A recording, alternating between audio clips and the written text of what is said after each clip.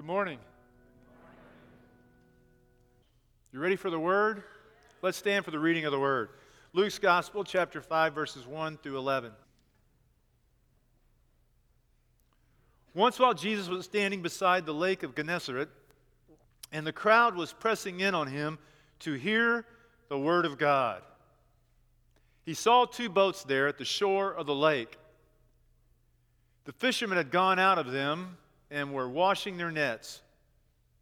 He got into one of the boats, the one belonging to Simon, and asked him to put out a little way from the shore. Then he sat down and taught the crowds from the boat.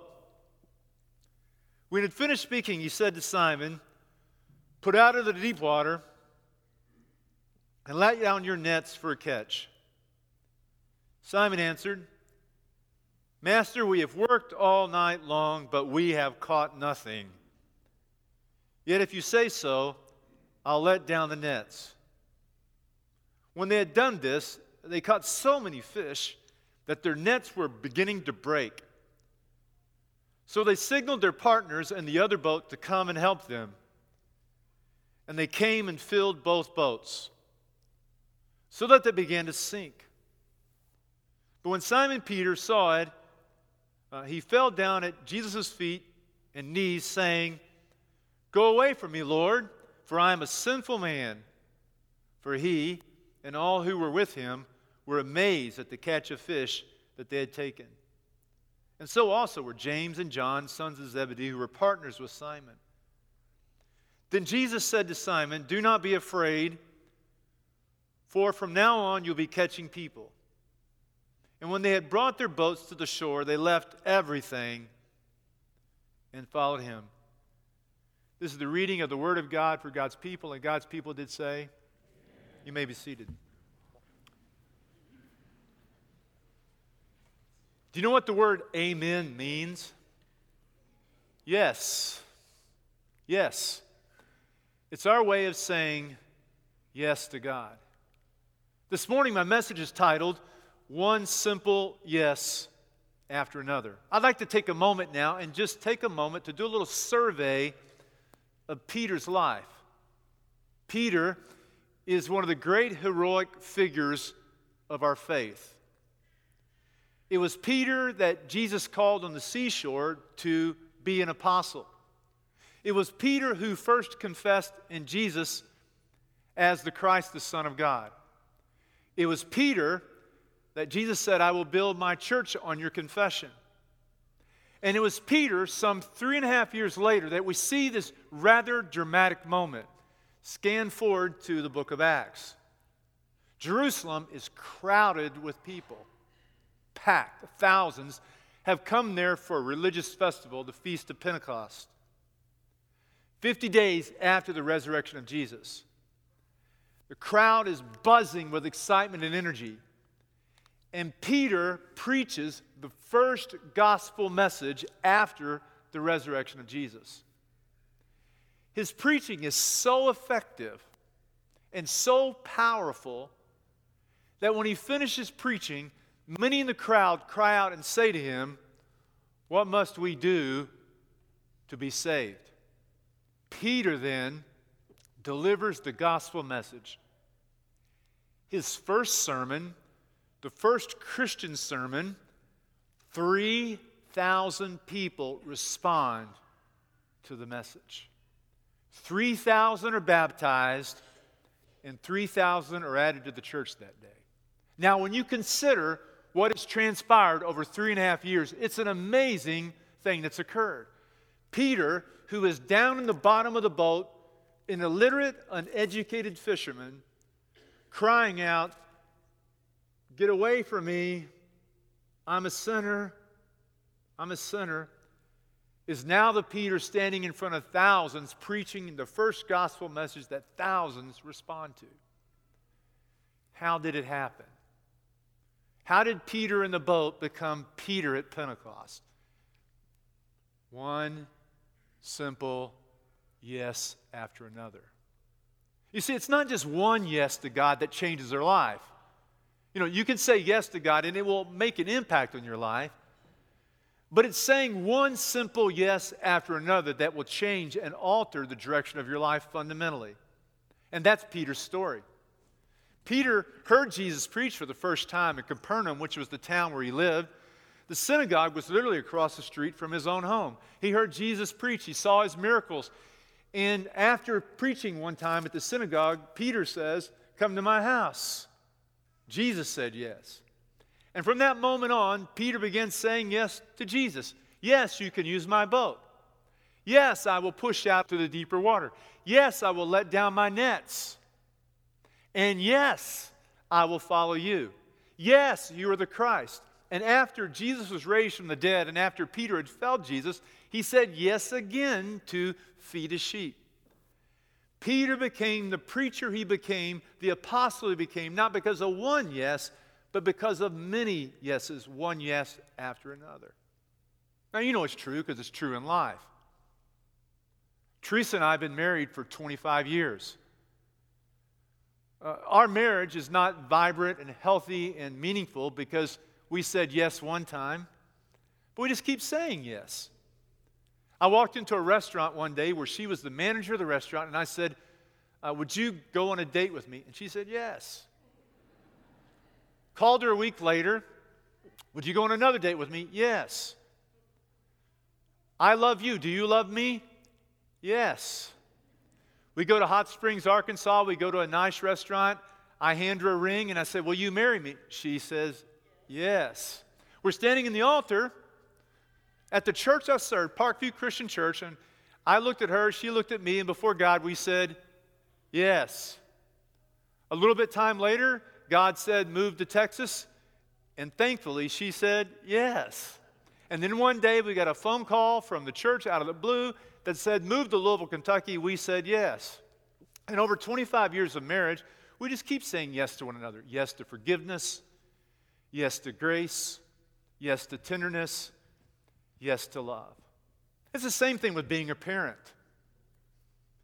You don't become a good father or mother with just one yes. Lots of yeses. You know, you're holding that beautiful baby girl or baby boy in your arms, and you're saying yes to God. "Thank you, God." But there's a whole lot of yeses after that. Yes to getting up in the middle of the night because your baby can't sleep and has colic. You know, yes to changing lots and lots of diapers. "Will you change this one?" "Yes." You know, yes to joining the PTA. Yes, when your son says, "Dad," after he's already lost 7 of your belts that he left at school, "Can I borrow your belt?" "Yes." And so you go to Walmart and you buy 7 or 8 more. You just keep saying yes to saving money for college. And your whole life, you know, to be a good parent, it's about saying yes. And that's true of my story of how I became your minister. It wasn't just a call one afternoon that led me to be your pastor. It was a lot of yeses. Do you know when the first yes that occurred that led me to be your minister? Was my father, who said yes to God. "I'm going to take my son and my daughter to church." And the same father, when I said, "Dad, are we going to church on Sunday?" And he said, "Yes, every Sunday. You don't have to ask again. We've already made that decision." It was a yes I made to be baptized, to give my life to Christ. It was a yes to go to church camp. It was a yes to be a minister. It was a yes to go to college. It was a yes to go to divinity school. It was a yes to serve the student church. Eventually, a yes to come to Louisville, Kentucky to be your pastor. And over 17 years, we said yes again, again, and again. For your life, where it is today and where it was then, there's been a whole lot of yeses between now and then.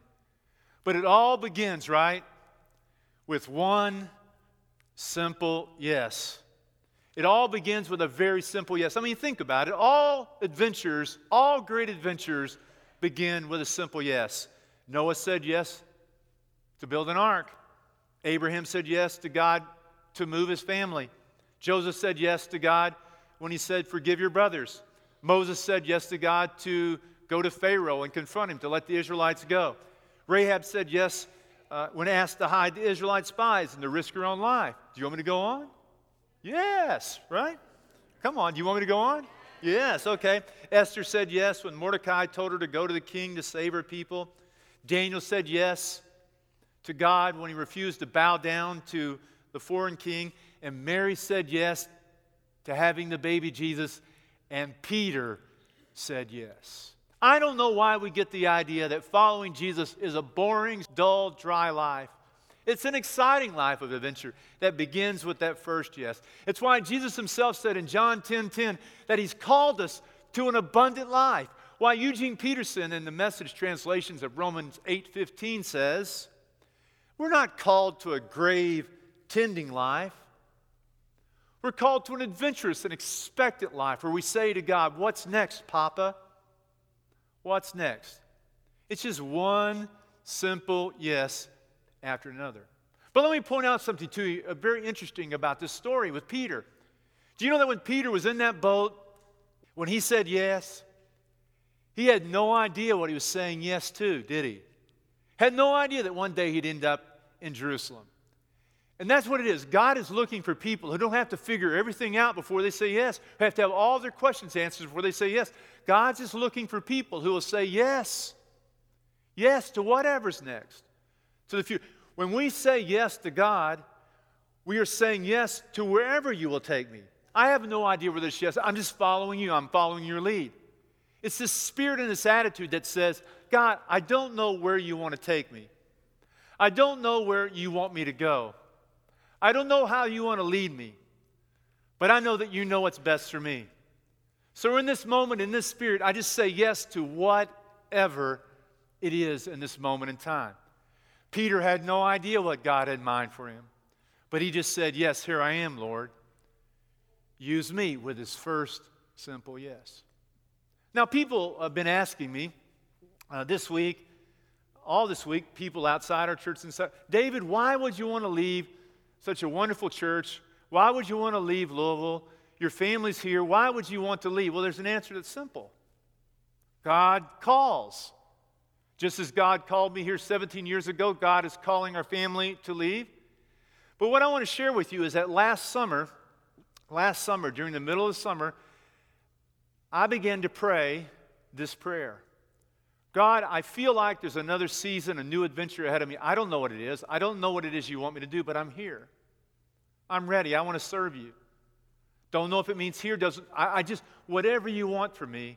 I was just in this place, but I began to feel God's Spirit stirring within me as I was reading the Bible in the morning and thinking about what's ahead of me. You know, I've got a whole life ahead of me about how I'm going to use the gifts that God has given me. And I've had a wonderful, wonderful life here for 17 years. God, what is it? So I began to say yes to God before anyone had ever called me. Was it looking for another church? Was it looking for a new opportunity? Praying yes, yes, yes. And then one day, out of the blue, I get a phone call from a church in Tulsa, Oklahoma. And I just said, well, yes, I'll talk to you. There was one simple yes after another. Let me say this to you this morning. I think that God's asking the same thing of our church this morning. The same thing He was asking of me. What He's asking of you in this in-between time is to do what you did 17 years ago. To just say yes to whatever's next. To know that God is at work in these in-between times. That sometimes God does His best work in people's hearts and spirits in a time of transition. Just like I was in a time of transition last summer, opening myself up to God, you're entering one now where you begin to pray, God, what is next for us? We're just going to say yes to you. And before I ever came, 17 years ago, there was a faithful congregation here who was praying urgently and earnestly for God to speak. And then one day I got a phone call. And by the time I arrived, the church was ready to go and take off, and we took off, and we had a great, great burst of energy and growth from the beginning. I am fully confident that at this moment, there's someone somewhere saying, God, what is it that's next for me? And then one day there's going to be a phone call, and someone's going to walk in this building just as I did 17 years ago, and you're going to know this is it, this is next. And I'm so excited about your future and about what God has in mind for you. You know, I used to think this. I used to believe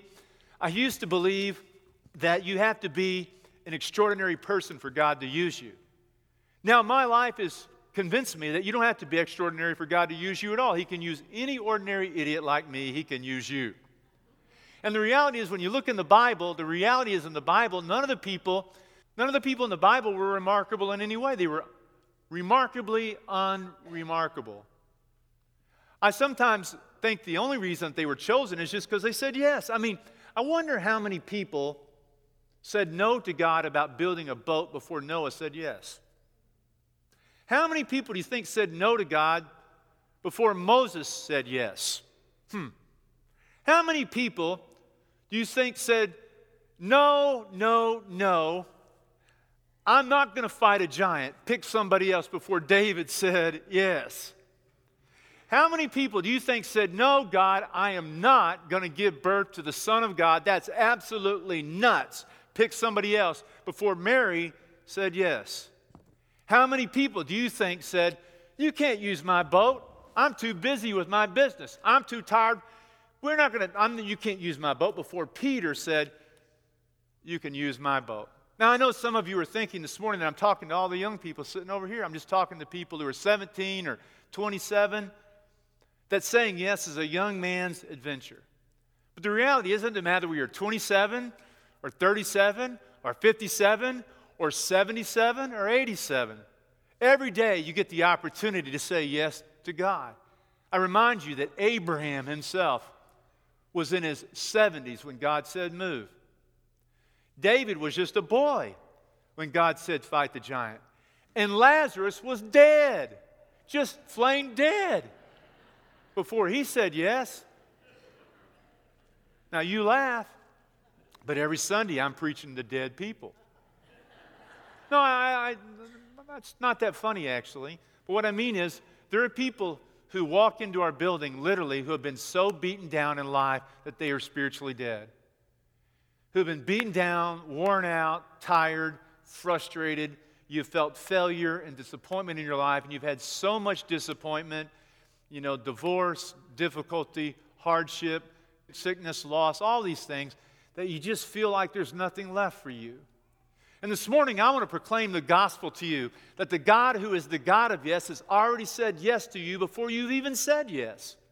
That's the great news. You can say yes to God if you are feeling spiritually dead this morning, because He's already said yes to you. Before you were ever born, He knew who you were. He knew your name. Before you ever stepped out of your mother's womb, He knew your name. Before you ever thought that God loved you or knew of God, God loved you. And God loved you so much that God has already said yes to all of creation, you included, that God said yes and became a human being.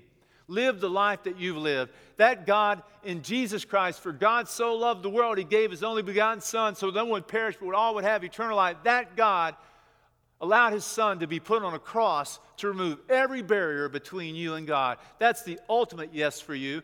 And on Easter Sunday, He opened up the grave and got Jesus out of the grave and said yes to Jesus. And today He's saying yes to you. He says, come out. Walk out of that grave. Live your life. Anyone in Christ is a new creation and is a new beginning. The old has passed away and the new has come. That's the gospel. Now, I have one curious, do you care if I go on just a little bit more? I only got 3 sermons left, so I might as well make it for all I can. But there's an unusual thing in this story. When you read what happens before the miracle of fish catch, Jesus is in the home of Peter's home with his mother-in-law. His mother-in-law is sick. And Jesus heals her. But Peter says nothing.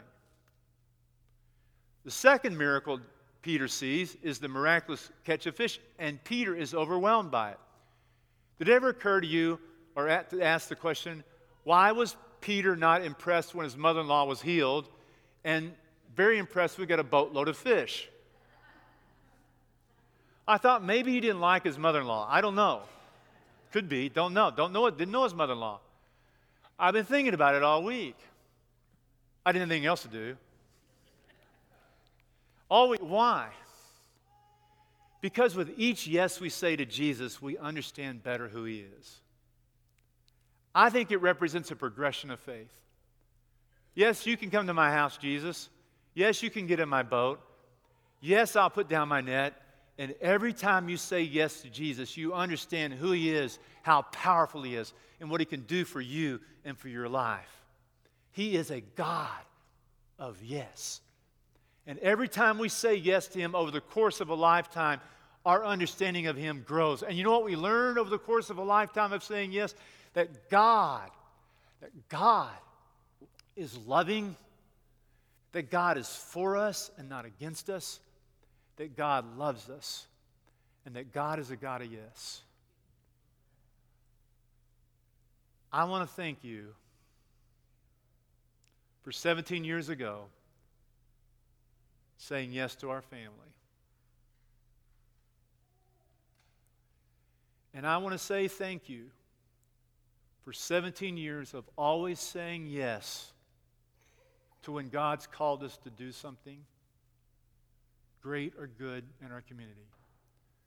But mostly I just want to say thank you for being a church that understands that the gospel is best lived out when we say yes to people.